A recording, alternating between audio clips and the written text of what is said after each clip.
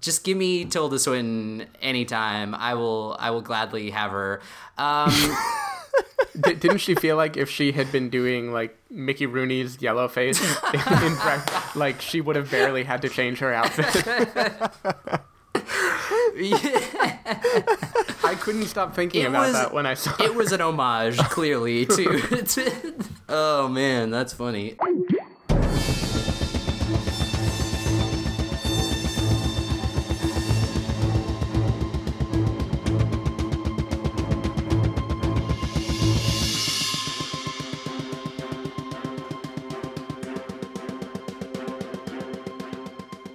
Hello, everybody, and welcome to a special bonus listener-requested episode of the Spoiler Warning Podcast. I am Christopher Schnese. I'm Carson Patrick. And I'm Stephen Miller. If you're joining us for the first time, the Spoiler Warning Podcast is a weekly film review program. Each week on the show, we're going to dive in, debate, discuss, and argue over the latest film releases coming to a theater near you. This time, we are talking about something that came to theaters a little while ago, but is currently available on video on demand. You can get it in iTunes and other places like that. So, but we had listener Gary from Melbourne, Australia. He wrote us in an email that I'm going to attempt to read live on the podcast, but I suck reading live, so please bear with me. He says, I remember you guys mentioned seeing Snowpiercer in one of your episodes. I was wondering if you guys were planning to do a full review of it. I saw it 2 weeks back and have to say this movie is one of the biggest surprises for me this year. What a weird yet amazing and thought-provoking film. The thematic richness and crazy ideas in this multi-layer narrative could make for some very interesting discussions between you guys if you guys reviewed it. I know I'd love to hear your take on the film. As always, thanks for the show and keep up the great work. Well, thank you, Gary. And yeah, we are here to talk about the film because you requested it, and hopefully you guys enjoy it. Like we said, the film's been out for a while, but it is available on video on demand right now if you have not seen it. So this will be your opportunity. How you guys doing, us on the podcast here? I'm doing well. Yeah. I thought Steven was going to take charge for once. Oh, I thought we have an implicit agreement that Carson Carson answers and then I It's answer. written into my contract Look, that I answer first. I'm doing And then great. Steven. I'm doing great. I feel good. I woke up. We all woke up a little earlier than we normally do for recording.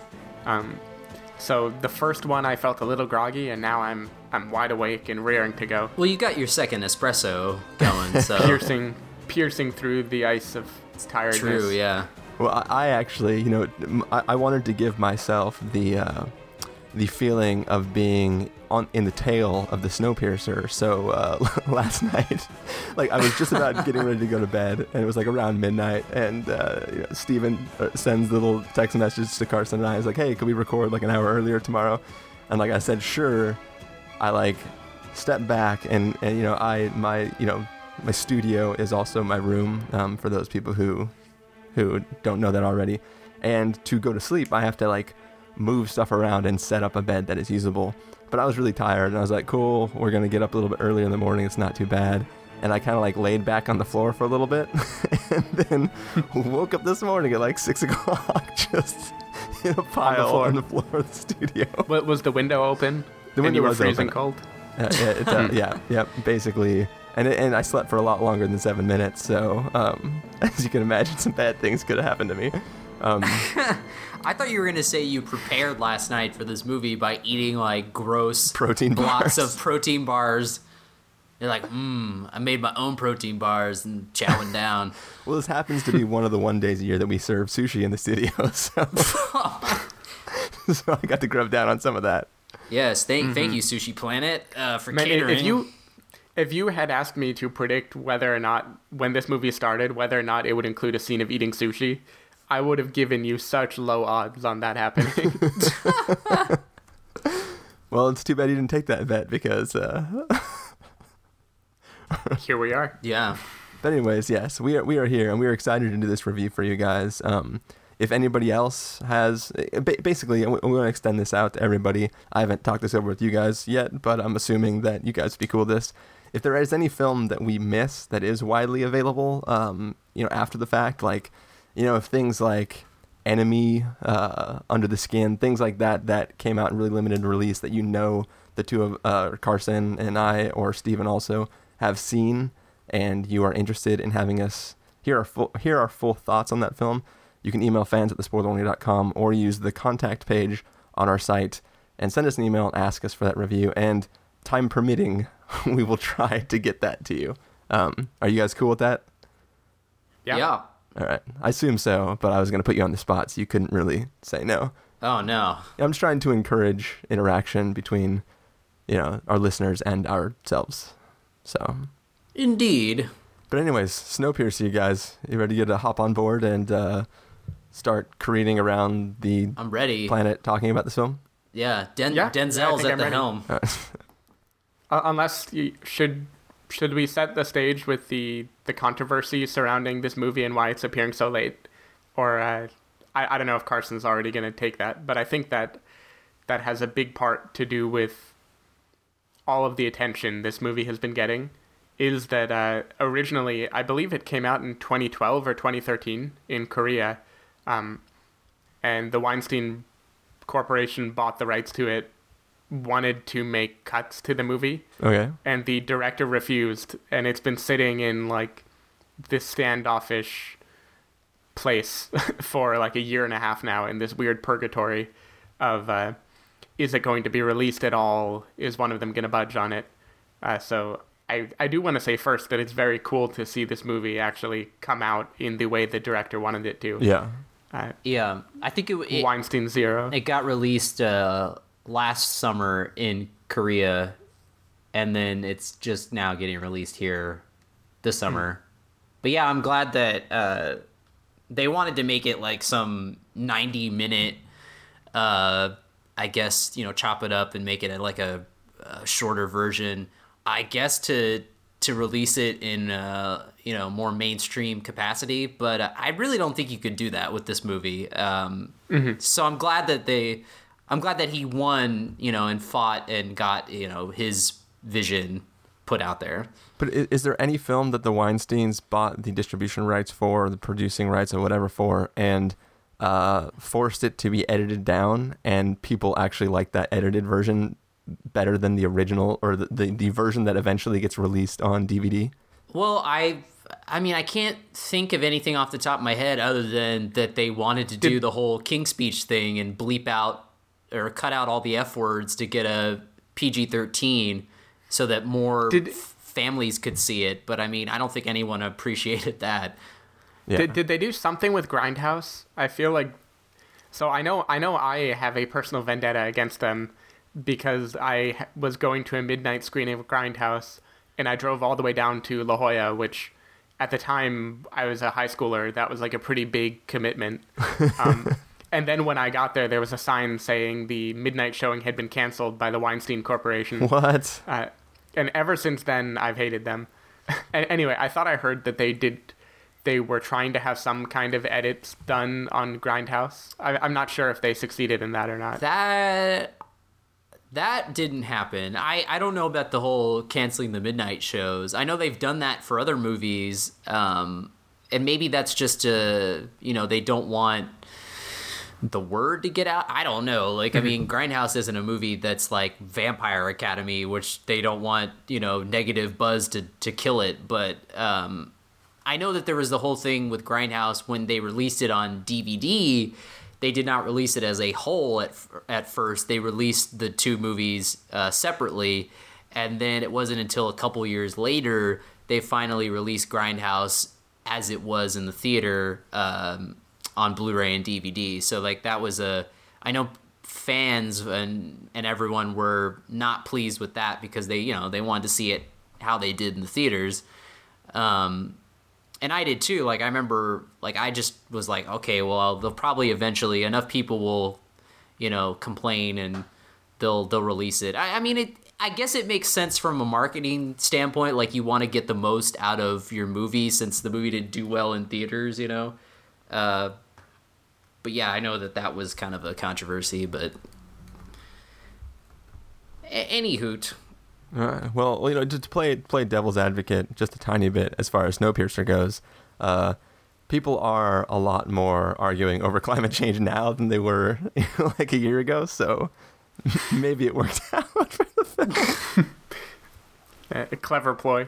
Right. But I mean, I don't think Snowpiercer would ever play like a Transformers or something. You know, like I never saw it being a movie released on like 3,000 screens and people into like, you know, who are going to see a popcorn movie. I don't think that, you know, it would play that way. So, yeah. I mean, why bother cutting it down to try and, you know, make it play that way? It's like, I think the people who will want to see it will go see it. And, you know, releasing it on VOD is a good thing because... But either way, Transformers is 3 hours, so editing down doesn't mean anything nowadays. Like, they're big blockbuster popcorn movies are all 3 hours already, so I don't know. Yeah, but you know what I mean. Like, the people who are going to go see Ninja Turtles aren't going to be... You know, they're not going to go into Snowpiercer. Yeah.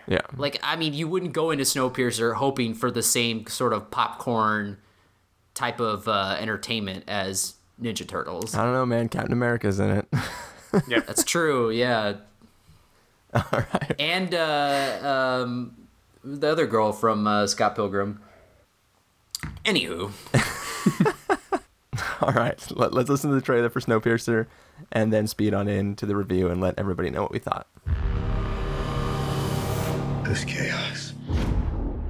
1,000 people in an iron box. 18 years I've hated the train. 18 years I've waited for this moment. This is your world. The train saved humanity. The engine lasts forever. The population must always be kept in balance. I said sit down. Passengers, eternal order flows from the sacred engine. We must occupy our preordained position. I belong to the front. You belong to the tail. Know your place. Keep your place. Those bastards in the front think they own us. We'll be different when we get there. What do you say? We take the engine and we control the world. When is the time? Soon.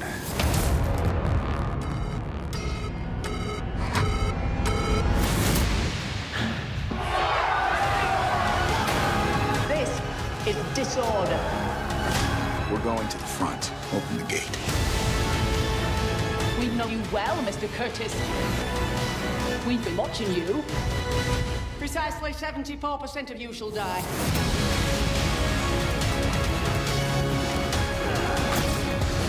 Everybody back! I'm not a leader. You're already our leader.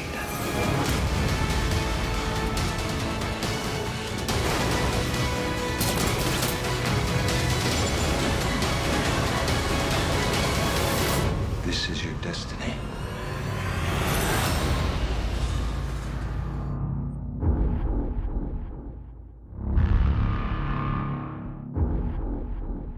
All right, so you just listened to the trailer for Snowpiercer. This film is set last month in July of 2014, and basically, you know, everybody's like all freaking out because of this global warming thing. So scientists create this chemical which is going to bring the temperatures, the global temperatures, down to a meaningful level, something that is, you know, better conducive to us like having a happy existence. Unfortunately, as you know, science generally goes wrong. They accidentally plunge the world into, you know, like a giant freeze over. We're talking like Day After Tomorrow style, like everyone dies, except for a few people who stepped on board this train called the Snowpiercer.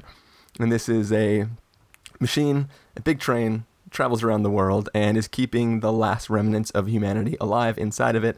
But, you know, things might not be too great for all the people on board the Snowpiercer because, you know, there's the people in the front, there's the people in the back. People in the front are the 1%, people in the back are the 99%. And basically, it's hellish back there because, you know, we're sitting there eating crappy protein bars and it's not going so well. But, you know, Captain America is going to try to lead a revolt and take the train. And that is what this film is about, that attempt to equalize the balance between the people in the tail, or the people in the head, and the people in the tail. So, Carson, why don't you let us know what you thought of this film? I thought it was a really great film, excellent movie, excellent sci-fi film, original piece of sci-fi. Woo. I will try to do my best to convey the multi-layered and rich themes that Gary wanted us to, since I have a slim command on the English language. I don't know how deep I can go, but you can do it in Korean if you're more comfortable. I should, yeah. Actually, I did go translators to. I did go see this movie in Koreatown, and it was pretty cool because it was definitely a different experience because they had the Korean subs at the bottom.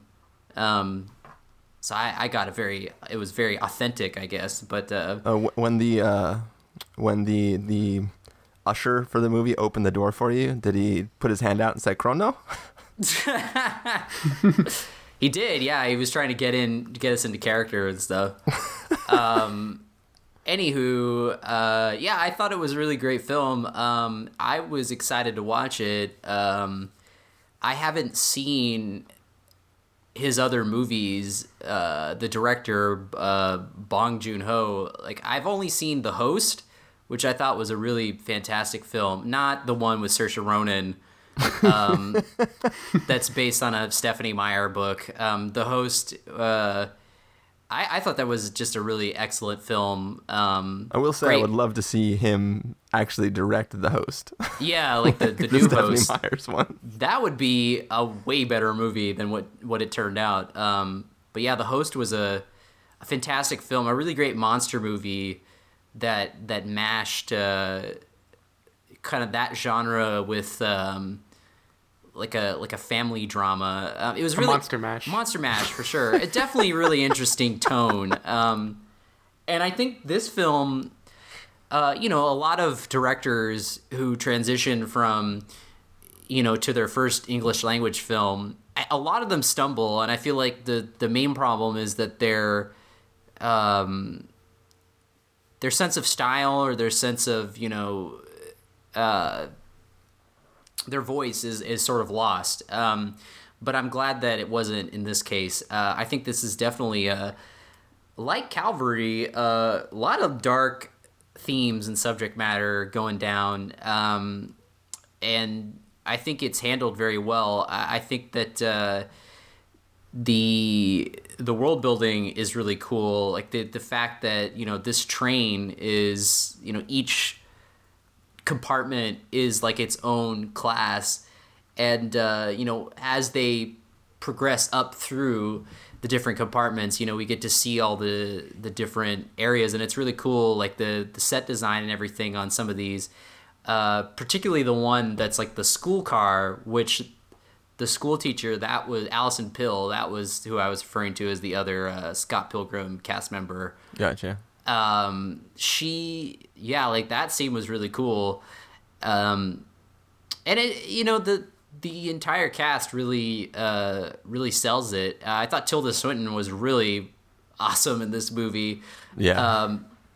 Her character is just really great and very unlikable, in a good way.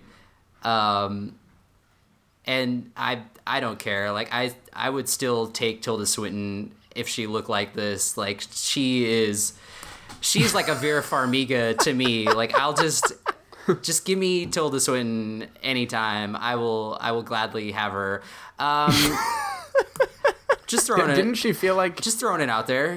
Didn't she feel like if she had been doing like Mickey Rooney's yellow face like she would have barely had to change her outfit?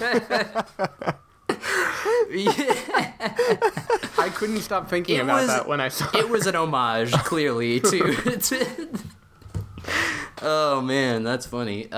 Yeah. I never even thought of that. Yes. But she's really good in the film, and I don't know where I was going now. You're distracted by thoughts of Tilda Swinton. I got so distracted. I got thrown off by, yeah. You have this. You just keep picturing her head knocking on your door, pulling out her teeth, and going, "Yes, Curtis." Yes. Oh, this is a perfect example, a film that has some pretty, let's face it, has some pretty subpar CGI, but I think you can overlook it because the movie is so strong. And it almost has like a weird, like, comic booky type of feel. Actually, isn't this based on a comic book? Yeah, it's like a graphic novel or something. Graphic novel, yeah. Mm-hmm. It kind of has that sort of feel. So it never really was distracting in any way, but it is. It's definitely low budge. But yeah, and there were a couple scenes in the beginning, like when they were having like some fight scenes that had some really atrocious shaky cam, but thankfully that went away and it was okay. So there's some minor technical things that I, had, but they're way easy to overlook because the movie as a whole creates a very unique world and has unique characters. And Chris Evans really is a solid lead in this film. I think he has a scene toward the end where he kind of breaks down and admits some very disturbing things that he's done that I thought was really well delivered. Yeah, lucky Brendan Gleeson's there to give him absolution. Brendan Gleeson was nice. There. Absolve him of all his sins. So yeah, he was... kudos to him. So I'll give it to Steven now. So I think... I definitely liked this film. I'm probably going to be a bit more lukewarm than Carson, and we'll see about Chris. So first, I definitely thought it was a very interesting concept. It makes me want to read the graphic novel. Just this idea of people all being stuck on one train and the class system that develops there, and how every car is kind of its own little world with its own personality. And I thought that was realized very well in this film. Like, I thought the direction was spot on. Really vivid, striking imagery. Like, it starts out in the dark, and they go to the next train, and there's bright colors, and the next train you see the light of day for the first time. A lot of really cool things that were done within the confines of the movie's setting. At the same time, none of the imagery felt particularly new to me. Like, a lot of it felt like I had seen it done before in similar situations, which is a little hard to explain because I haven't watched the movies that would probably be most like this, like a... You mean like Under Siege 2? Yeah. or like... Meets Day After Tomorrow. This is going to be me really losing my nerd cred, but isn't Battlestar Galactica a similar idea, but they're on a spaceship instead of a train? Well, I mean, somewhat, except the difference is this isn't like every X amount of time the snow and ice warps in and starts destroying all of humanity again. They have to warp away to a random spot in the system. That's true. Anyway. The cold isn't sentient. Right. Okay, so the broad plot was definitely very unique. The individual moments, like the fight scenes and the different trains, I kept feeling the imagery of other films, and maybe that was just me. Like the scene where you're seeing the children being educated, or the first class people, I got very heavy Hunger Games vibes from those characters. Yeah. Even Tilda Swinton's character is very, very Hunger Gamesy. Very like Hunger Gamesy, or Oblivion, maybe the perfect utopia that's existing. Is that a spoiler for Oblivion? I don't know. Or am I getting that confused with another movie? Anyway. Maybe? Yeah, I don't think there's perfect. Yeah, I don't remember a perfect utopia. What is the movie? Oh, I'm thinking Elysium. Never mind. Yeah, Elysium. Okay, there you go. Different. Anyway, all that to say, it was all very cool and clearly his unique style. I'm glad they didn't tame it down, but at the same time, I didn't feel like it was mind-blowing or I don't know, the sort of thing. I think it received a ton of critical attention, partly as a backlash to the idea that it was going to be modified or not come out, and I'm not completely sure all of that would have felt earned if it had been released here to begin with a less known director behind the wheels. I thought it was really executed very well. some of the motivations for the characters I had quite a bit of trouble getting behind, especially the villains in this movie. There are ones where you have that kind of brainwashed feel about them, but there are others that just seem kind of like sadistic or violent in a way where they'll grin and get ready for battle, or just do things in a way that felt like it made for a very cool action scene, but maybe didn't mesh with what I thought the movie was trying to convey. But if you and some of it, at least for me, like the heavy violence, I won't say it got a little overwhelming. Like I definitely have a strong tolerance for violence, but it felt a little repetitive sometimes, like the axe fight that goes on for a really, really long time, and the shootouts and stabbings. I will say I found the last half hour extremely compelling. Like when the scenes that Carson is mentioning, when Chris Evans really opens up about the history, I was fully on board for that. I thought that, and the introduction of Wilford, and getting a little bit more of the backstory of why the world runs the way it is, and what this is all about. I really loved the sci-fi elements of that. I just wish maybe more of the movie I could have watched through that lens of what was happening, and maybe traded a little bit of the action scenes to get more of that fleshed out. I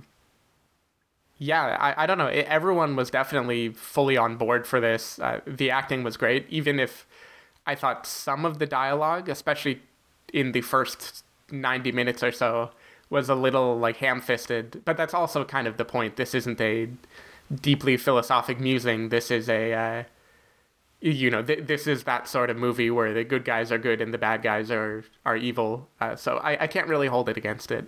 All I can say is I enjoyed it. I wasn't extraordinarily thrilled by it, and I think I liked the ideas it was going for much more than the actual experience of walking through them. I don't know. Chris, if you want to jump in. Yeah, first I just wanted to address those violent characters that you talked about. I think that, like, while they may have seemed excessive or just evil, like, I think that we have plots from other stories like Lord of the Flies where, people are set in these two different groups and like they just become violent naturally. But you have like actual people doing real life experiments with, like, I was just listening recently to an episode of the You Are Not So Smart podcast, and they talked about a thing where like they had these two groups of boys in this camp, but they like kept them isolated from each other and then slowly like taught them about the existence of the other groups. And then simply because they were aware of each other and they started to like get these ideas of the other group being inferior to them, they ended up like literally warring with each other, and like they had to constantly be broken up. And like that is an actual thing. Like if this existed, there are people who I think people would become violent and zealous. Like they've lived on this train for 17 years. I think over time they would become more and more evil and sort of indoctrinated into the like we are here, they are there, they are trying to come in. And also the people at the head of the train know a little bit more about the construct of the system that governs the train. So they have a lot more. The people in the back obviously are suffering because of the conditions there, so they have reason to be extremely violent. And the people in the front don't want them in because that could threaten their very way of life. So I completely bought it. While it's definitely heightened and made a little bit more extreme than it had to be, like I totally bought the evilness of some of those characters and the way their hierarchy works and who they obey, and like I totally thought that was authentic, that they would like there would be some people in the head of that group that would be just like pretty much pure evil. Is that? Yeah, I can buy that. But now moving on from them, I just want to say like I really, really enjoyed this film. I saw it in theaters a few weeks back, and getting ready for this review, decided to watch it again. Had a little viewing party at the house. My roommates, one of my roommate's sisters, and then one of her friends came over, and we all watched it or rented it on iTunes, and we all sat down and just kind of, enjoyed watching this film again together.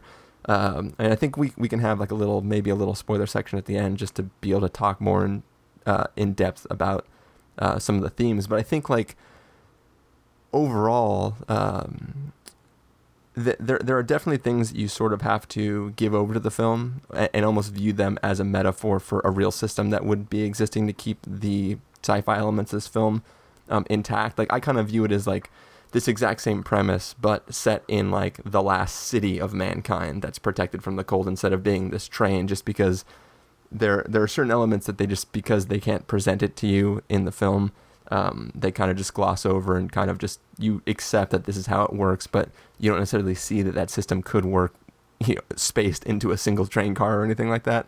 But when you look at when you step back and like look at the film as a whole, I think it's really awesome. I love that the class system that is set up on the train. Like, there's even Tilda Swinton's little monologue in the middle where she's explaining about being a shoe and where the shoe's supposed to go and stuff.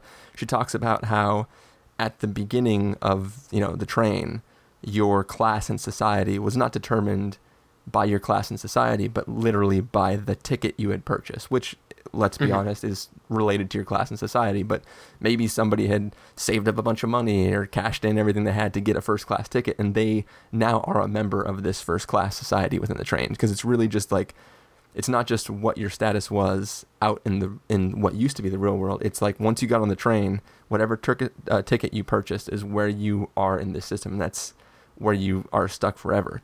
I think really the one thing that I really wish that could have gone deeper in the film is I wish it wasn't just 17 years on this train, because there is some stuff like when like Tilda Swinton is constantly talking about the sacred engine and like all this stuff and talking about how Wilfred the merciful, and like he does all this stuff and we all have to worship the sacred engine, and I feel like 17 years isn't enough time for the zealousness and the worship of the engine itself to really crop up. Like, if there was multiple generations have grown up on the train, if there was literally like nobody alive left on the train remembers Earth, they only remember the train, that I think that we would lose the true knowledge. Like, characters would no longer have true knowledge of the systems of the train and just have what was passed down to them, and it would allow for some of these themes to be better explained. Like, if there was a cyclical nature to the train and like each generation gets passed down to them the knowledge of the generation before, it would be really interesting to see how sort of like almost like the religion of the train had changed over like 100 years instead of just 17 years, where yes, we have some people who were born on the train and never knew the outside world, but like most of the adults were all alive. Well, all the adults were alive when there was an Earth and not just this train. That I think would allow you to go deeper into the story, and like, I would love to be able to see that in it. But I think overall, it's definitely an interesting. I don't know. I lost my train of thought, but I thought the movie was rad. I should say that. I was attempting to go too deep, and then I like fell into limbo. Oh no! And now I need one of you guys to come get me. Your train of thought went off the rails. Exactly. Yes, it did. I don't know. Somebody say something while I try to regain my thoughts. Chugga chugga choo choo. Somebody else say something. I'm gonna say something which maybe doesn't make sense because it's been a long time since I've seen it, but the action in this movie reminded me kind of weirdly of Equilibrium, considering the plots are fairly different despite them both being kind of dystopian futures. There was no Gunkata though. Yeah, I don't know. I got that same feeling of like.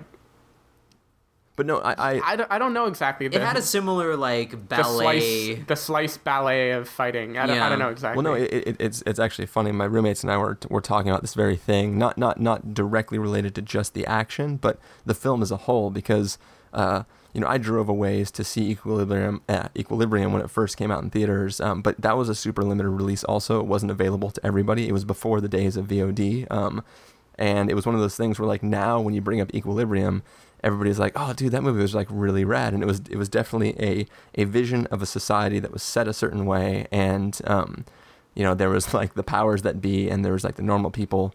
And it was a lot about like questioning whether the system you're stuck in works. So it was like limited release film, somewhat similar themes, not like super mainstream, high budget film that people had to discover long after it was a thing. And I think that Snowpiercer fits that like exactly. Like I think most people weren't even aware that this thing existed unless you're in the circles that follow this type of thing. And also a Weinstein movie, The Equilibrium. There you go. So this is all kinds of connections. Yeah, I think there's a lot to. We didn't have Sean Bean in there to possibly get killed. To die. Sean Bean should have played the Apocalypse, obviously. Anyway.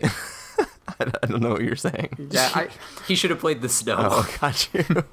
Could have voiced the snow. I don't know what I'm talking. I did find myself, by the way, in a kind of unrelated note, but when I was trying to figure out the motivation behind the characters, I kept wondering throughout the movie, why does the back train exist? Like, why do they keep them there? And it is answered toward the end, but for a while this was really frustrating me. Yeah. In the movie, like, if you're going to torment people, why would you keep them alive if they're not working and they're not creating anything? But anyway, that part is answered later, so I was happy with that. Yeah, but also there's the sense that, like, even regardless of the true answer that comes, is when you are the last remnants of humanity, having bodies, period, is important. Even for the sake of, like, let's say that there is nothing. Let's just say that everybody is happy. Like, maybe the people in the back of the train don't have to eat protein bars. Maybe they get like Captain Crunch and bananas, and maybe the people in the front are still eating steaks and stuff. But like, the back life isn't terrible. It's just not that great.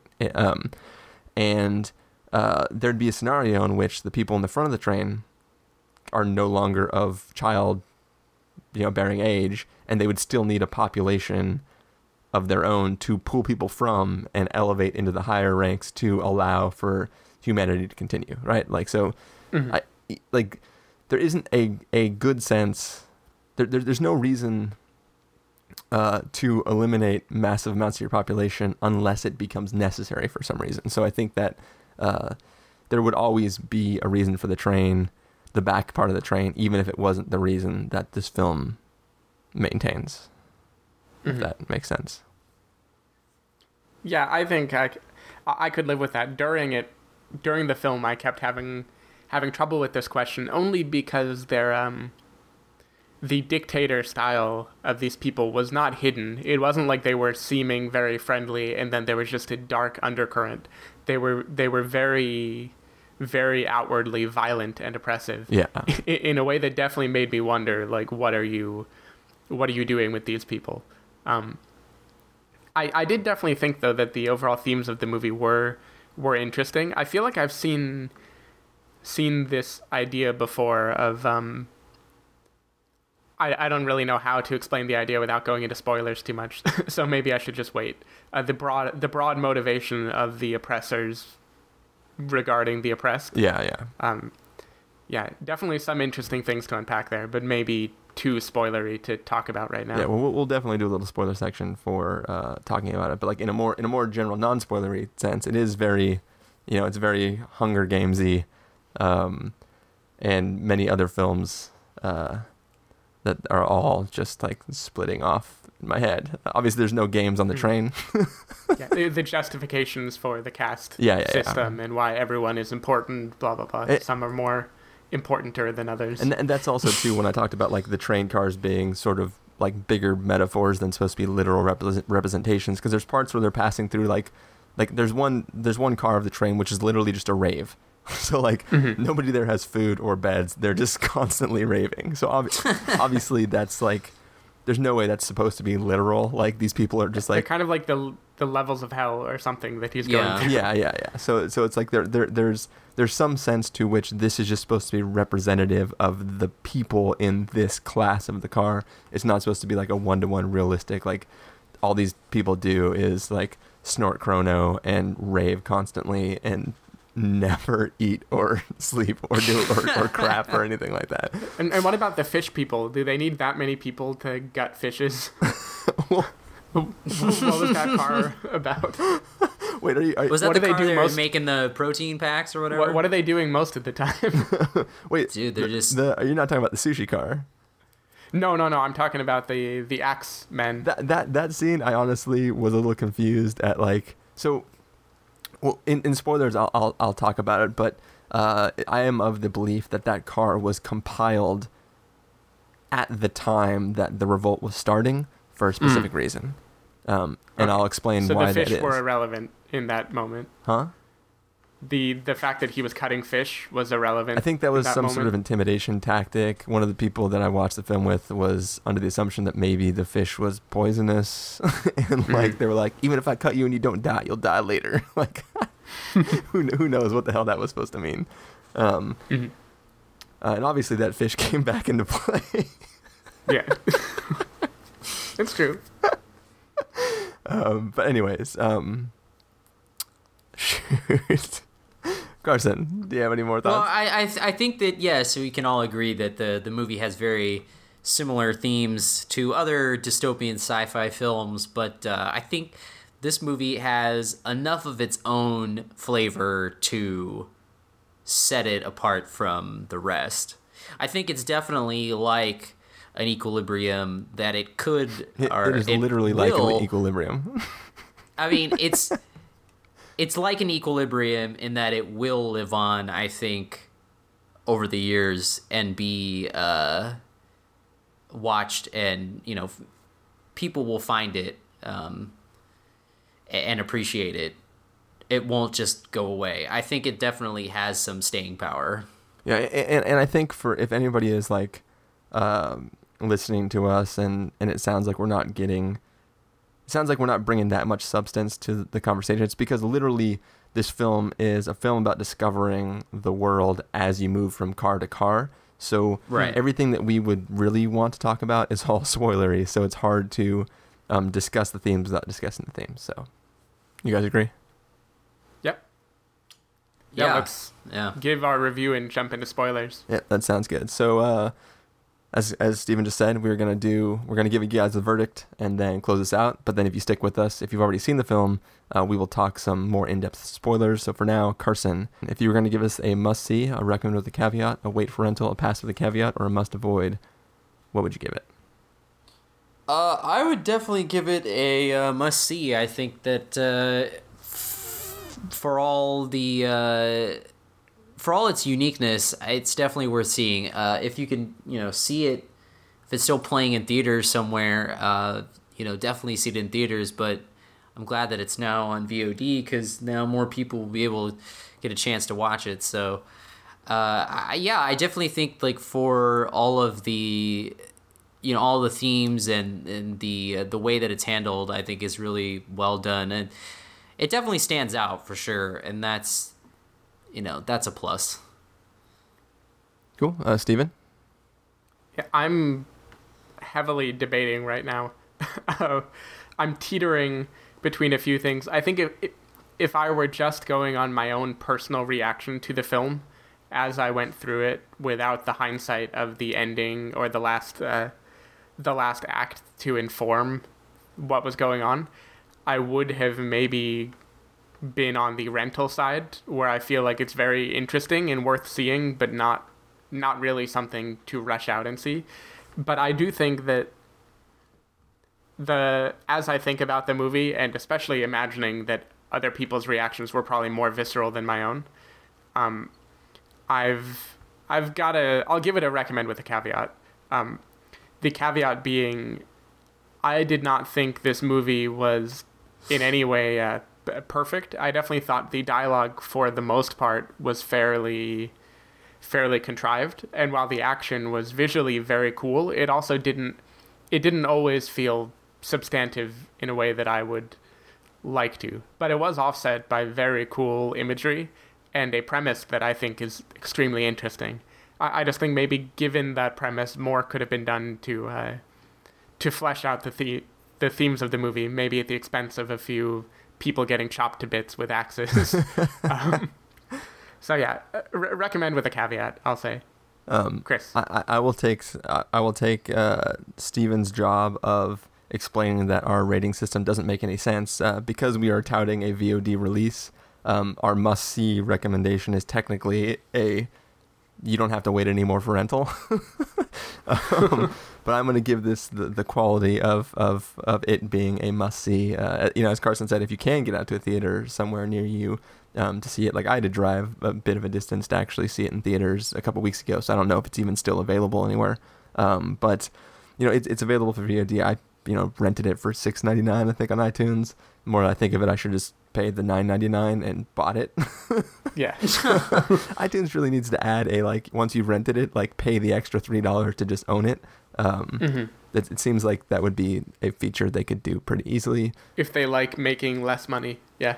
Well, yeah, true. But I mean, if you think of it, if you buy 4 tracks from an album in iTunes, this is going way off the rails, but if you buy 4 tracks from an album in iTunes, there's a button that says, complete your album for the cost of the album minus the cost of the tracks that you bought. Same with TV series too. Yeah, so that is they literally already programmed this.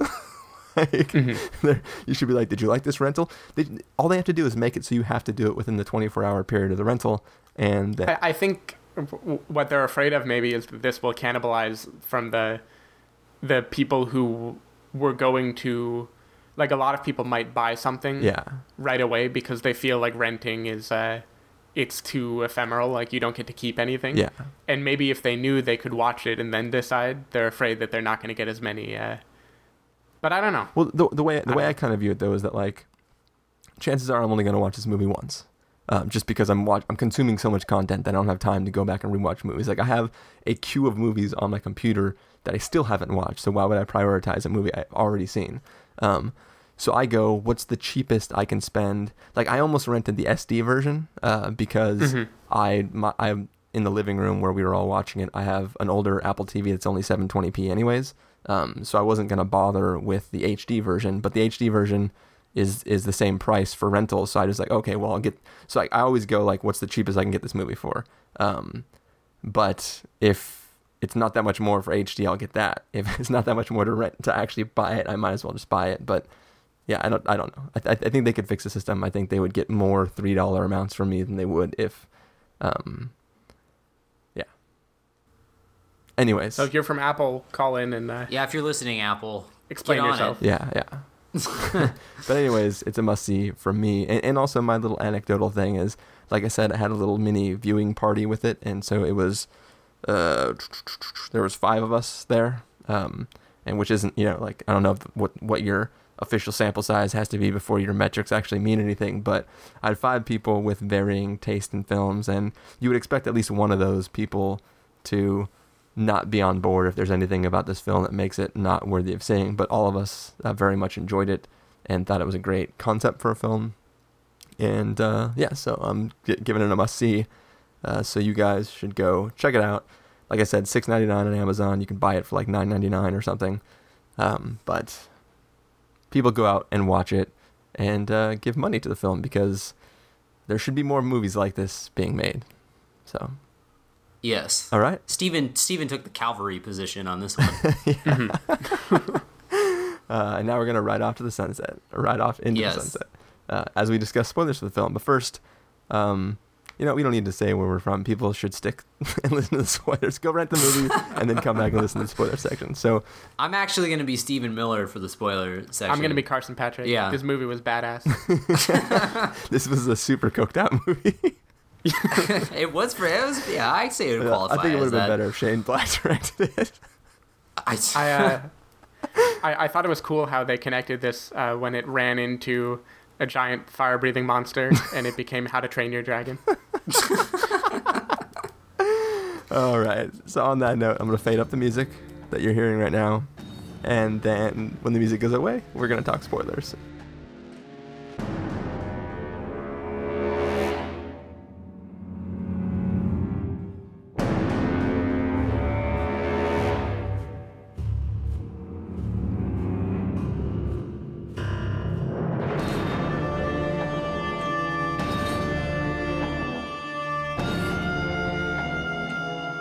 All right, we are back. You are now chugga choo-chooing into spoiler territory, where we are going to be discussing full-blown spoilers for the Snowpiercer. So at this point, if you're listening and you haven't seen the film, pull the little line that sets off the brakes, stop the train, hop out, freeze to death outside the train, and we'll join. I really hope Chris puts in like locomotive noises and like snow effects. I could pull back that track from the Grand Budapest Hotel, where they're going up the little mountain. Yeah. Anyways, I know what you're talking about. We're here. Steven knows. I put the music in that episode for him. Yeah. But anyways, we were talking about Snowpiercer. Before we get into the general themes, I just wanted to go back to, in the regular episode, Steven, you mentioned the guys you referred to as the fish guys. At a point in the film, they open up the gates, and there is just a sea of dudes wearing masks, wearing body armor, and all holding axes, just waiting for them to fight them. And as awesome as it looks to have the doors open and just see a bunch of guys standing there in a completely empty car waiting to have this like fight to the death with these guys, on the one sense, it sort of doesn't make any sense. Having watched the film a second time, though, in the cars before that, when they first break through and they're like, yeah, we took these first few cars, now we're walking through here, there's characters making comments about like, why is there nothing but empty beds in this car? Like, they're commenting on the fact that like, there used to be people here, now there aren't. And the characters in the context are like complaining about like, well, why the hell do we live in these like makeshift racks in the back in the foot of the train when there are all these beds here and we could totally live here. What I took that to be is that especially considering the context of the rest of the film, where we know that in order to manage the population of the train, we have to we have to let revolts happen, actually incite revolts, so that a bunch of people die, so that we can have less people on the train. So I think what happened is, as the revolt was getting ready to start, the people who were running everything from the front came to the back, pulled people out of those cars, put them in this thing, and said, hey, look, these guys are in the middle of a revolt. We're going to give you weapons. Maybe they gave them some sort of thing like, hey, we'll give you this if you can stop them from getting here. And they actually pulled them out of all those rooms with the empty bunks, put them in this combat car, where, even at the end, when he's talking to Wilford, he says, like, oh, the revolt was never supposed to make it further than the bridge. So they were like, it wasn't just a car where people stand around in masks with axes. It was a car that was set to end revolts that start to weed out the population. Does that make sense? Yeah. I would agree. I would agree. If it weren't for the fish, I would have felt that. The fish really made me think that this was supposed to be a place where they butcher things, but there were so many of them, it couldn't possibly be. Like, it takes one guy to make the protein stuff, and then there's 100 people making fish.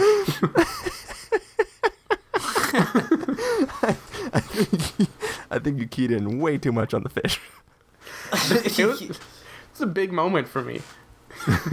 Steven got really hung up on the fish. But no, I'll give you that. I just have, and knowing, again, with the hindsight you get from the end of the film, that this is about population control and about keeping the ecology of this like closed system in balance. I can understand that, though it does seem like, unless they planned exactly how many of both sides would have fallen, then sending this massive amount of people to fight with axes, who are presumably of a group that you aren't trying to weed out, would feel a little strange, especially when you would think they could do... I don't know. I guess I also had an issue with them. Not really an issue, but it was strange how easily they advanced. Like, you would think this overwhelming force of is his name Wilfred? Yeah, Wilfred. Wilford, not the bunny that Elijah Wood sees, or dog, or whatever it is. Yeah. And anyway, he's Ed Harris's character. Yeah, Ed Harris. If he really is so powerful and in control of the train, it just felt strange the way that they kind of throw one little thing after another, but we're not massacring like not just immediately destroying them. And again, by the end of the movie, you kind of understand why that is.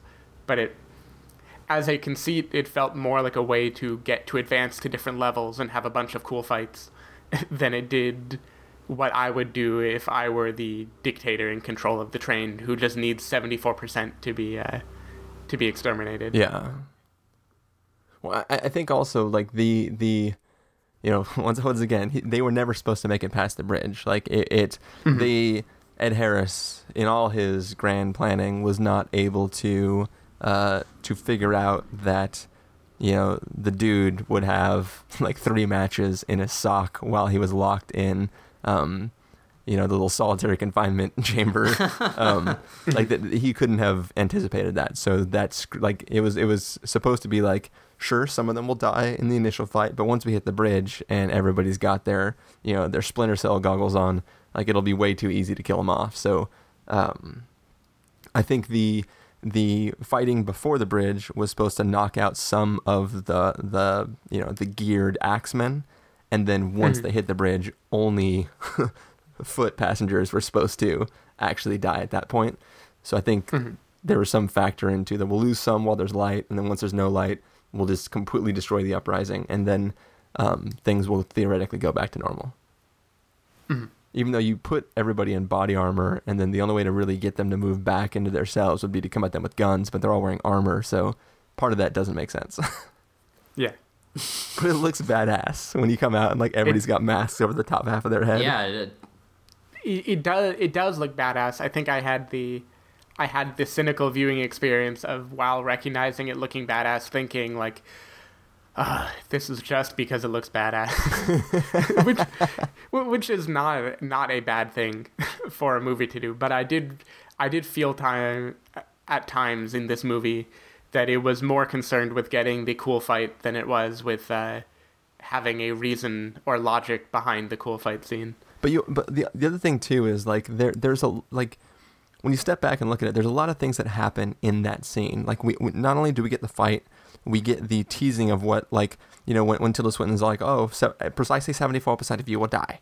We kind of don't, like, we don't understand the true context of what she's saying there. We just know that she's like saying like, oh, we expect a bunch of you people in the back to get killed because, like, that's why we've amassed this force. Like, you don't really know the true meaning behind how that calculation was made. So you get the teasing, you get the setup for that. You get you get our first really understanding of the year cycle of this train. You get to realize that like everybody in the back is confused when everybody like stops fighting and starts chanting 3, 2, 1, Happy New Year. So clearly it's not just like first class and last class. There's several different class systems in between that all have a concept, a knowledge of the year passing in the train, and even celebrate the New Year's every time they cross over this bridge. Also, you get the whole fact that like there is the bridge itself is a dangerous enough thing that any event taking place, there's like always an immediate ceasefire while they're passing over the bridge, because you know there's ice that is formed over the, like, there's a celebration that's yearly. There's also the treacherousness of the fact that the train is so high up in the mountains that like you have to be careful and everybody needs to brace themselves as they pass over this gap. And then I'm starting to lose my train of thought again, but you know, like we're getting so much information just from the interaction of this fight that I think that while yes it is just there to be badass, I think that they earn its badassness by implanting all of this other like nuggets of information that are paid off later in the film during this fight. Yeah, and I definitely hear you. The way that it stops and everyone suddenly just pauses their fighting and ducks to the ground, like, I thought that was very, very cool. Again, it did strike me as a little bit of the kind of twisted Hunger Games-y thing of, like, the violence is all, to some higher power, the violence is all just, like, minuscule fun, kind of. It's like not a big deal. Yeah. Like this is all like hoops that we're jumping through, and we're just pawns in this game. Yeah, and Stanley Tucci is going to be talking to the citizens of... yeah, exactly. I definitely thought that was interesting. Yeah.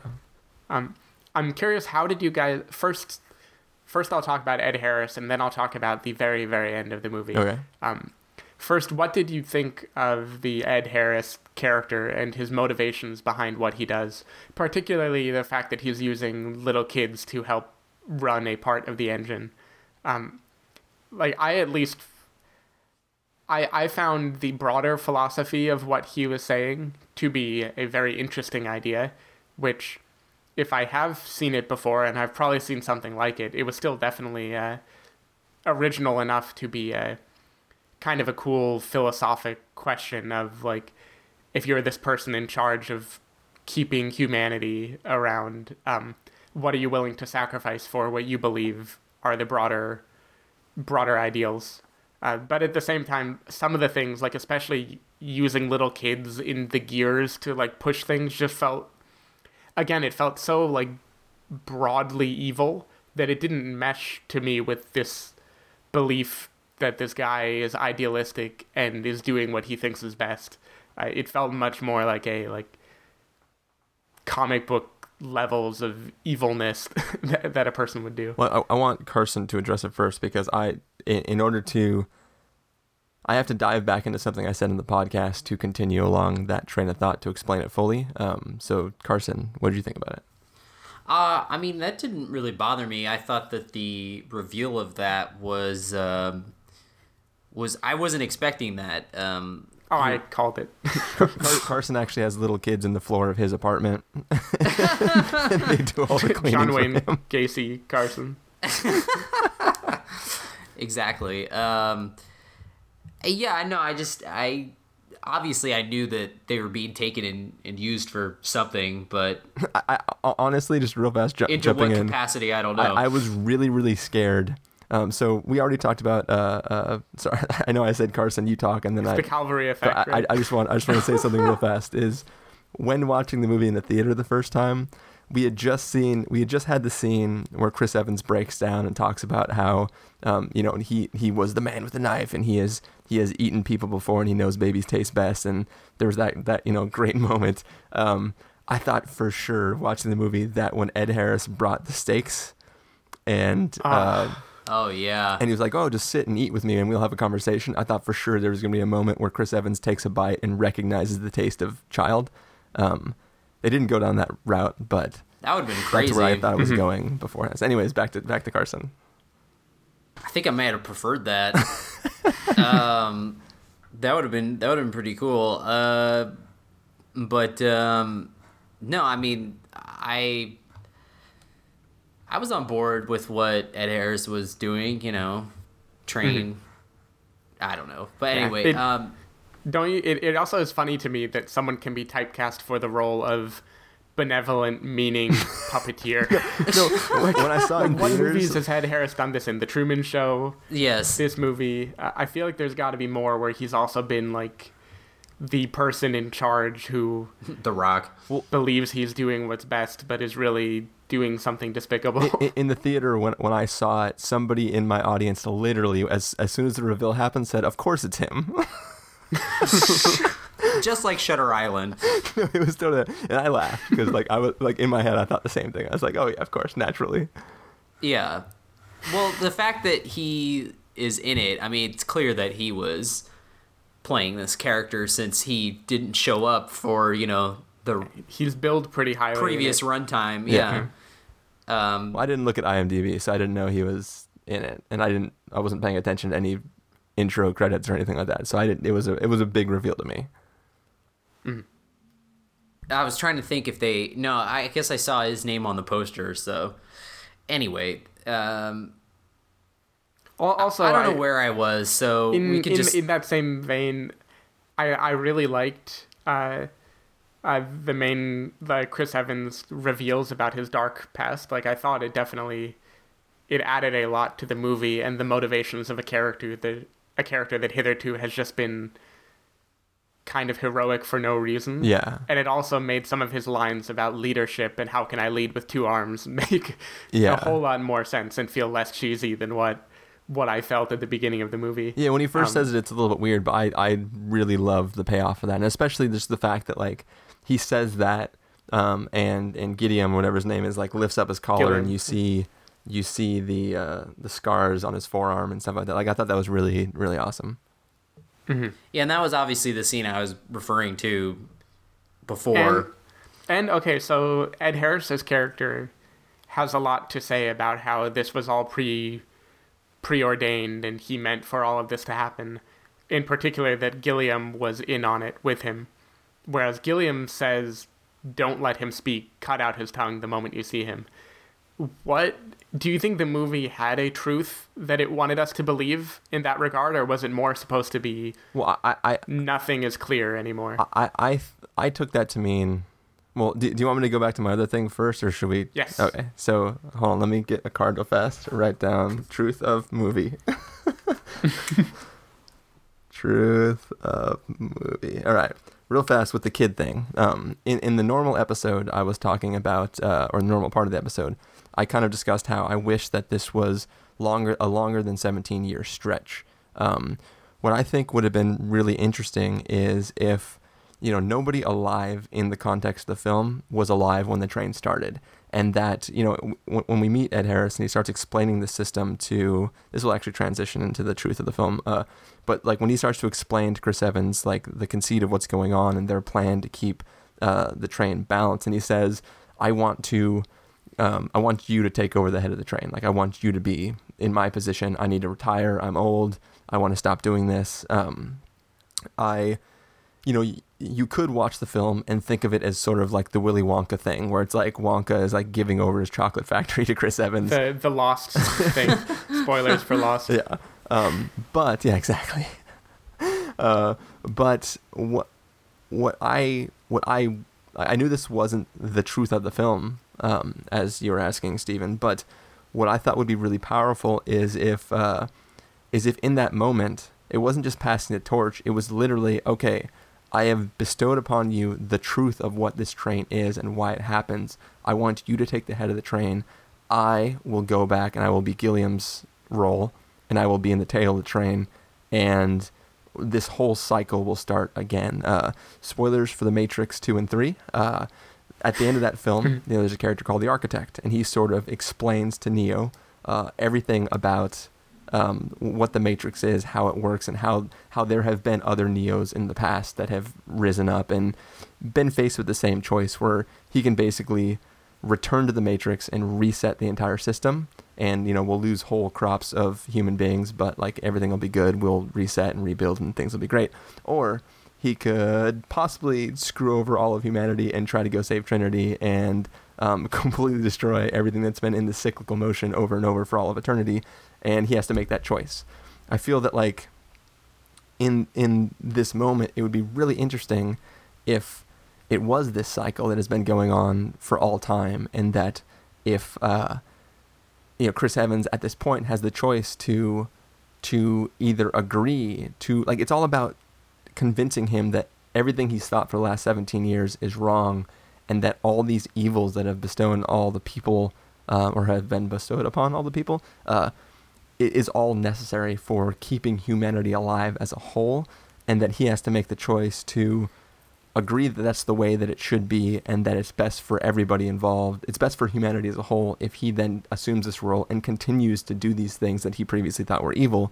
If he has to make that decision to buy into the system in order to keep humanity alive, then it means that Ed Harris, if we're in the cyclical generations of people on this train type of storyline, it means that Ed Harris at one point was the revolter, had gotten to that point, had been told how the system works, and had decided to continue on that rule. So it's not that it I don't feel that would truly justify the evilness of who Wilford is, but I feel like I could see how a person would decide that that is a necessary evil as opposed to just being evil himself. And if you go back to like the train sequence where, or the whole thing is a train sequence. When you go back to the classroom sequence, when like the song comes on, they're like, dun, dun, dun, dun, Wilfred is so freaking great. And like they're singing all the songs about how like, and like the kids are being taught that like Wilford is this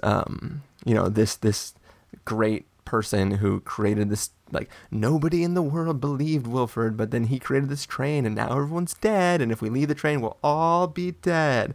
all be dead. You know, like there's this taking of the children, indoctrinating them into believing this system, and it becomes sort of this religion for the people. And I think that if the story spanned 100 years instead of 17, that... Right. I can see that as a steady state that it would hit after a little while. Yeah, and I think that would be really powerful for just how Chris Evans was supposed to view and understand.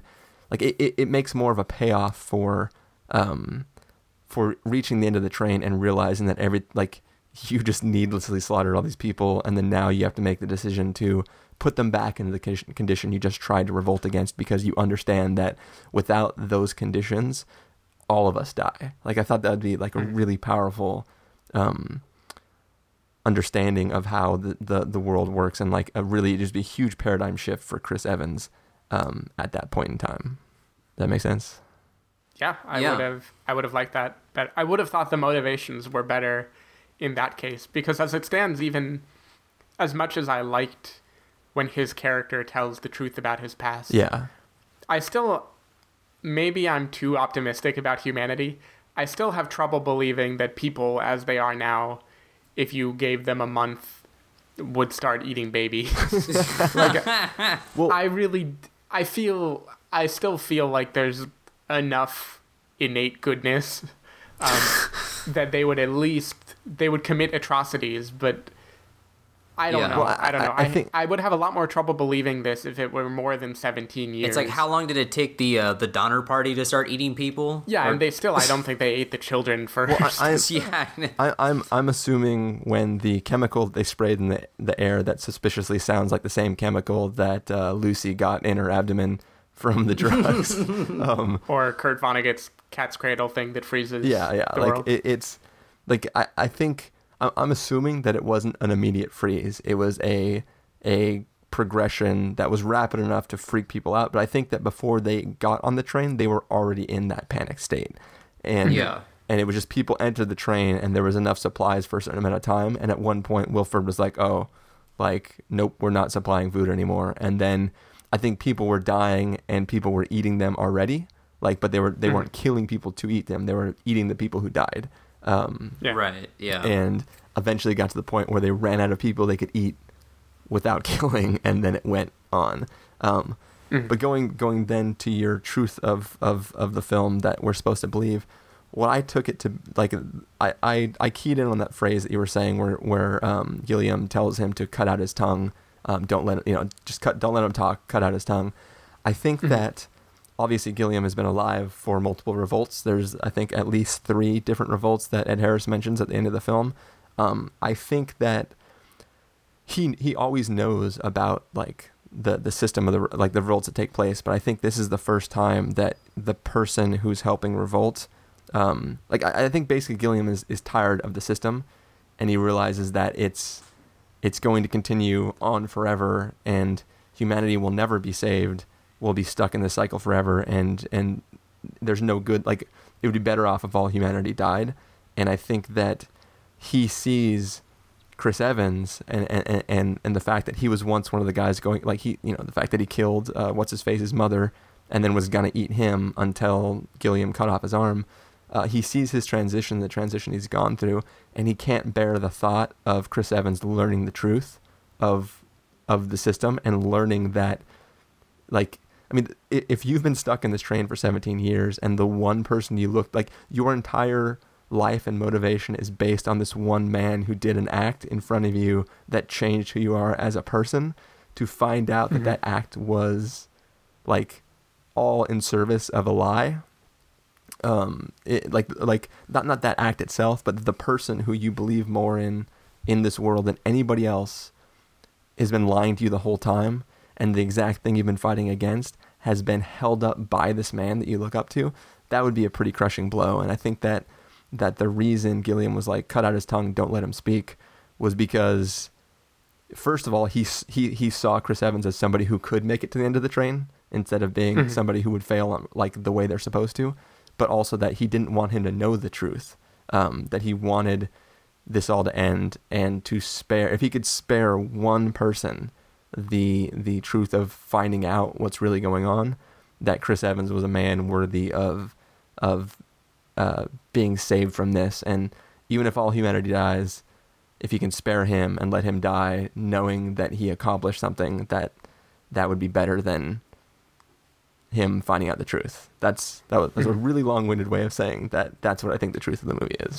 So you do believe it is true that he had been colluding in the past with Wilford? I do. You don't think that's just a lie meant to mess with Chris Evans' head or get him to... I believe it because like the pieces of paper come from the front of the train and they go to the end, and who receives them at the end and who interprets them, it's always Gilliam. He's always the one interpreting. Mm-hmm. They also kind of they show throughout the film, without really spending too much time about it, that every the trademarked W logo for Wilford, all those insignia around the train can be flipped over, and there's a phone there.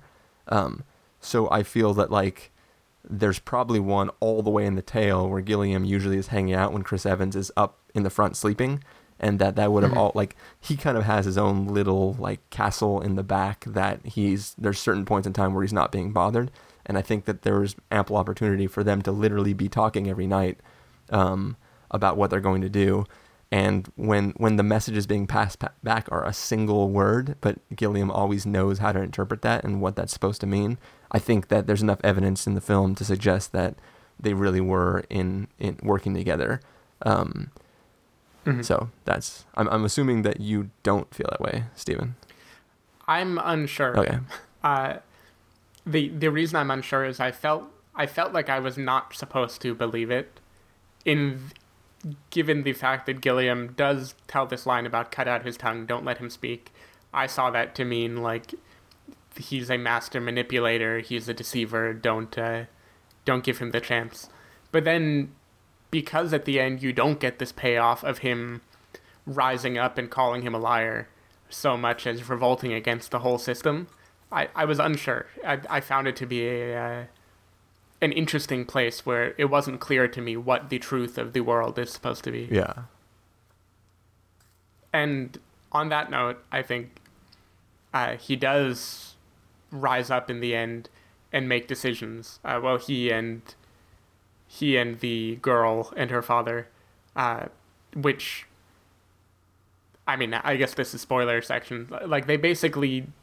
They try to escape the train and in the process kill pretty much everyone. Yeah, all of humanity except everybody. for the girl and the boy. Yeah, so that little boy and girl are going to have to procreate at some point. Yeah. Well, them and a polar bear. Yeah, that's true. And how long? That means polar bears have been there the whole time, right? Yes. Yeah. So it's always been livable conditions. Well, for a polar bear. Yeah, but they're not. A polar bear isn't that much more adept than us with a nice coat. Well, I don't maybe the polar bear has been hibernating for 17 years. Yeah. Yeah, maybe. Maybe he was on his own train, the Polar Express. I can see you weaving the tracks of that together, about to say it. Yeah. You were laying the groundwork for that one for a while. Anyway, what did you think of that ending? I really liked the fact that they went for it. The fact that everyone died and all there's left is the small black child and an Asian woman. I feel like someone might not be okay with that. I don't know, because there was clearly Adam and Eve intentions there. I don't know. Well, I think it would have to be. Well, yeah, but I'm just saying, I don't know where I was going with that, but I feel like that, yeah, I mean, I don't know how, they would be able to survive, I mean, I know that there's all the constant talk of, that the snow is melting and everything, and that it's not as bad as it seems, or whatever, but, yeah, I don't know. I guess that's just left to the imagination of how they're going to start over. But I mean, I liked it. I liked that they went for it. They didn't kind of wimp out and do something different. Or at It least just try didn't- to have like a happy ending, you know? Didn't it feel? And I know the plan wasn't to derail the train. I don't believe. Yeah. But doesn't? I couldn't help but feel like Chris Evans, knowing what he knew and having control of the engine, could have just stopped the train in a way that doesn't annihilate humanity. Right. That is true. And that bothered me, like, because they basically unintentionally maybe, but they destroy everyone and then walk out as if like they're beginning their new life together. Right, yeah. Rather than mourning the near extinction of all of humanity as caused by them. I guess they didn't really care much for all the rich, snobby people. Yeah, but the tail also died. Yeah. Well, Well, Octavia Spencer was already gone. She was already gone. Most of the tail had already been killed off by had assault been rifles. killed off. Right. Well, see, here, So really, all there was left was just the ravers. in a past episode of the podcast, which is probably the one that let Gary know that we had actually seen Snowpiercer, because I had made an allusion to this, the whole conceit of this train being in existence either way, and I felt like myself, let's completely throw out the idea that anybody thinks that the outside of the train is livable. So we're all in this train. Let's even pretend like I'm in the front of the train. Like I'm not in Ed Harris's role, but like let's say I'm in like the fancy, The Rave. not the Rave, the other one where like it's just like the high class bar. It looks like Great Gatsby. Let's just say that I'm in that one and I'm hanging out and like I'm like, oh, this is sweet. I got some foxy ladies over here and we're just like sitting here sipping on our like alcohol and stuff and this is super great. Like just thinking of the system that we're involved in, like it's not sustainable. Like, yes, we've created a system that's quote unquote sustainable. It's like a perpetual motion engine and we're generating our own food sources. We can, for theoretically unlimited amount of time, we can continue to let the population live forever. Let's just say that let's say that's a fact, and let's say that we don't know that the outside is now hospitable. The problem is that that's not surviving. Like, it's not, I don't view that as a nuclear war happened. We happen to find a bomb shelter. There's 50 of us alive. And if we can just survive in here with this year's worth of food, then we can eventually go above ground again and try to repopulate the planet and start from scratch. That's not what we're dealing with here. We are dealing with a system that is closed off from the world. We have no concept in our head of ever living outside of this train. We can only live in the train, and that's it. Like, I would want to die. Like, I don't know, like So they wanted it, is what you're saying. well, no, I just, like, me personally, I wouldn't want to be on that train. You know, like, while the world's freezing and we're all tearing ourselves apart outside and the train's right there, my initial thought might be like, I should get on that train. But once the train's going and I've been there, like, I wouldn't make it 17 years before I'd want to kill myself or try to get off the train. Like, I would have been one of the whatever 7 that they talked about in the film that like tried to escape. Like, I would be there because I would rather die trying to leave than be stuck in the system forever. So the film as a whole, the idea of bringing down the train, obviously, as you acknowledged, Stephen, I don't think that they thought that blowing up that door, they were thinking, oh, we blow up the door, that won't derail the train because it'll be a small enough explosion that it'll only blow up the door. They didn't consider that, oh, the sound of the explosion would cause an avalanche that would derail the train. Like, that is something that they just simply didn't think of. So maybe if they were not in the mountains when they tried to blow the door, then everything would have worked out totally fine. But I think that we're the idea of from the film standpoint of ending all humanity, I don't see that as a huge loss. It basically is the what I'm going for is, like, from the film standpoint, losing all of humanity, even if everyone died, that the girl and the boy didn't escape, I don't see that as tragic. That's almost like a better end for humanity than continuing to survive in this cycle, because, you know, you can argue that the longer we live, the less humanity we maintain. Because but that is also a part of the class system, which you would imagine a leader uprising his goal is to make life better for everyone and do the best with what they have. Yeah. Not to decide that he is in the position to hit the red button. And I know the girl is the one that actually blew it up, but Chris Evans gives her the matches knowing what's going to happen. Yeah. And I think that there could be a system in which Chris Evans literally equalizes all of the cars, and whoever's alive, but I don't know how easy that would be theoretically in the story, but there is a thing where we survive in a way where all cars are middle class instead of upper class, middle class, and lower class. Like all cars are middle class, or maybe all cars are semi lower class, and then we figure out a way to survive. But I think that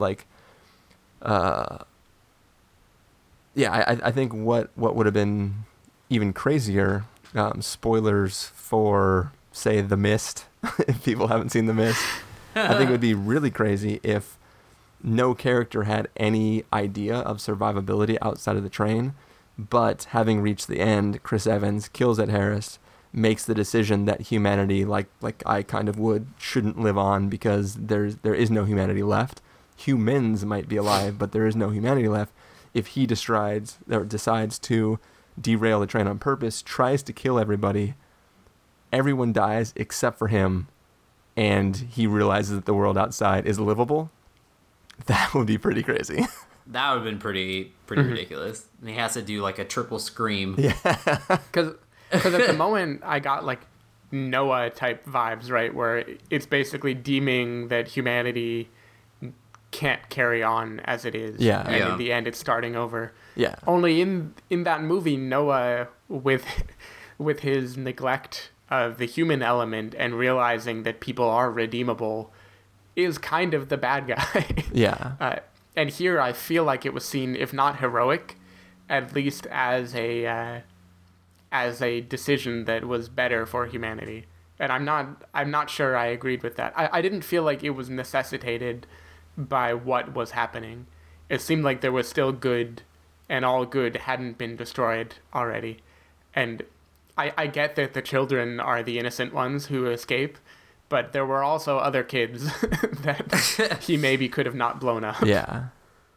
But I'm glad that they went with the ending that they did. It wasn't some kind of happier ending where Chris Evans took over the train, like you said, Chris, where they stabilize everything and everyone's equal. And everybody gets sushi. Communism reigns. Right. Yeah, everyone gets sushi. Everyone gets to go to the rave. I'm glad that the plan, didn't formulate as planned. I mean, it was messy and it just didn't really go the way anyone was expecting.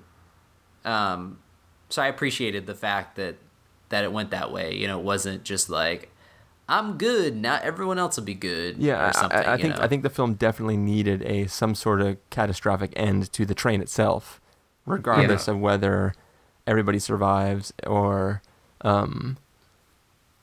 whether as long as it didn't end with I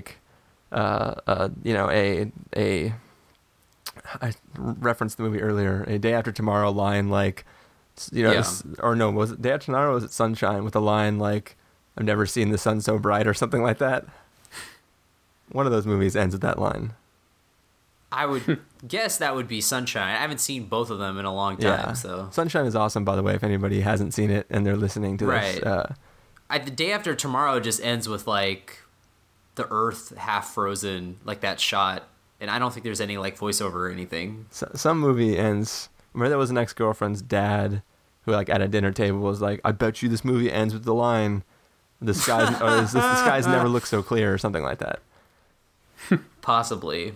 You're gonna have to pop in your copy of Sunshine, go to the end, and see if that line shows up. I mean, I don't want to continue to joke about the end of that because I think I remember a line that's similar that a certain character utters, but I don't want to. Chris Evans also in Sunshine, by the way. Right. Exactly. Yeah. and actually has another scene involving mechanical stuff that he's gonna go inside of. Yeah, man. Starts off both films with beards. Yeah. Yeah, I think. Also, important question: how does he keep his head so nicely buzzed all the time? That's true. Like, everyone has mangly beards, but he's got this perfect... It's Captain America. It's Lucas Lee, dude. It's yeah, just how he is. He came out of the womb with that beard. Well, no, I mean, they do say they have knives, so I think what you do is you open that little hole in the side of the thing, you stick the knife out, it gets freeze your hair. super cooled. You pull it back Super in, cool. and you just like quickly brush over, and it just eats all those hairs longer than you expected, and then bam, perfect beard. Oh, Yeah, no, the beard was fine. It was really, the beard was a little bit overgrown, but then when you see him with his hair on the top of his head, it's like perfectly trim. like he just came back from the barber shop. Yeah. Well, the beanie that he wears, it's just like a self-trimming beanie. It's actually got steel wool on the inside. Yeah. He just scrapes his head. All right. Anyways, is there any last themes in the film that we need to discuss? I think I'm good. I don't think so. All right. I think that I am good also. Well, I just, from you guys, would you guys want to live on the train, or would you like me want to either kill everyone or die yourself? I guess if I don't know. It depends on what department I was in. Well, just say it doesn't matter. Like in your ideal situation, but you can't be Ed Harris.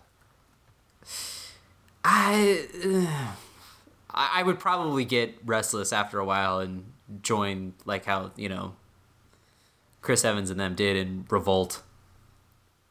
I'm not Milo in Cavalry, so I don't like killing people.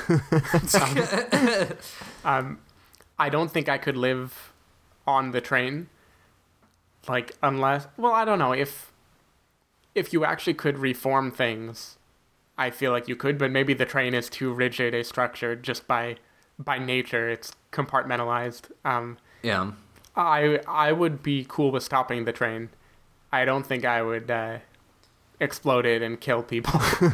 I guess I'm the only nihilist here. So I guess okay. So my issue is the very thing that makes Ed Harris an evil character is that he trivializes human life as a part of a broader philosophy. Yeah. Which is like, the evil character in many, many movies has something like this, where they decide what's better for humanity is for this to happen, even if it means the loss of life. Yeah. And I don't feel like by ending all of that life for maybe a nobler goal, you somehow are out of the ethical ethical problem of being that dude. Well, that's why, like, in my generational version of the Snowpiercer that I'm proposing, I don't think it makes it more forgivable, but I think if Ed Harris is removed from the person that invents the philosophy, and he just has to be convinced of the philosophy, then it doesn't make it forgivable necessarily, but it definitely means that, like, he gets to a point through suffering where he realizes that, like, that suffering is actually a form of like, it's better than the alternative, like that it's a necessary evil, and that by making it not his original philosophy, somehow that makes it more understandable that he could buy into it instead of just coming up with it because he led a bunch of people onto his train. Because theoretically, he could have lived on the train with just, it could be his version of a yacht. You know what I mean? Like, he has, it's him on his awesome train, and he has staff that serves him, and then 12 people survive until they all die. Like, there's like, he could avoid freezing to death and live out his last few days feeling like, a rich dude or something. But if it's a cycle of working your way up to the front, deciding to have to take over the position at the front and be that evil because you understand it's necessary to keep all of humanity alive, then I think there's something obviously tragic, but there's at least an understanding of it's easier to see him be desensitized instead of being pure evil. Yeah, I can see that. I just think in general, the ethics of movie going and maybe in life are that necessary evils make sense on paper, but the human element means you don't get to you don't get to rationalize evil for a broader good. Yeah. And maybe again the ending wasn't necessarily intentional on the part of the characters, so I'm okay with that. It left a weird feeling. I felt like I was supposed to see it as a triumph rather than a tragedy, and I'm not sure that I did. What if everybody could just go to sleep on the train instead of like dying horrifically in an explosion? Yeah, going to sleep would be fine. Okay. So note to self. I would also be okay with them opening the door and it being too inhospitable and everybody dying. Like, so they thought they could survive outside, but they turned out to be wrong. In particular the fact that they thought they could survive and yet were willing to put everyone else in danger. Yeah. Rather than making this broad decision that humanity is best if we all just go out and try to be free. Yeah. Yeah. So if at the end the girl and the small child just stepped out and immediately froze to death, then Steven would be like, all right. Nice. I'm in. Must see. So we extract this out to current political climate of the United States. No, just kidding. Climate. Nice. All right, I think we're done. Yep. All right, well, thank you guys for joining me on this episode. Thanks for having us. And this is a long one. This is a pretty long episode. But hopefully people enjoy it. If nobody enjoys this conversation, at least hopefully Gary, this was well worth the request for you. I'm assuming you've made it all the way to this part of the episode. No, he hasn't seen the movie. He didn't. No, he lied. He said in his email that he had seen it. So once again, we appreciate your email, and hopefully this was exactly what you were expecting from us, or maybe something better than what you're expecting from us. So, or not too much worse. Yes, not too much worse. Well, we're going to go off and try to be the shoes that we are. The rest of you guys, tune in next week. We will see you guys all later. Mr. Wilford knew that CW7 would freeze the world. So what did the prophetic Mr. Wilford invent to protect the chosen from that calamity? Rumble, rumble, rattle, rattle, it will never die! What happens if the engine stops? We all freeze and die. But will it stop or will it stop? No, no! Can you tell us why? The engine is eternal, yes! The engine is forever, yes! Rumble, rumble, rattle, rattle, who is the reason why? Wilford Young! Wilford, Wilford, hooray! Oh, I love that one.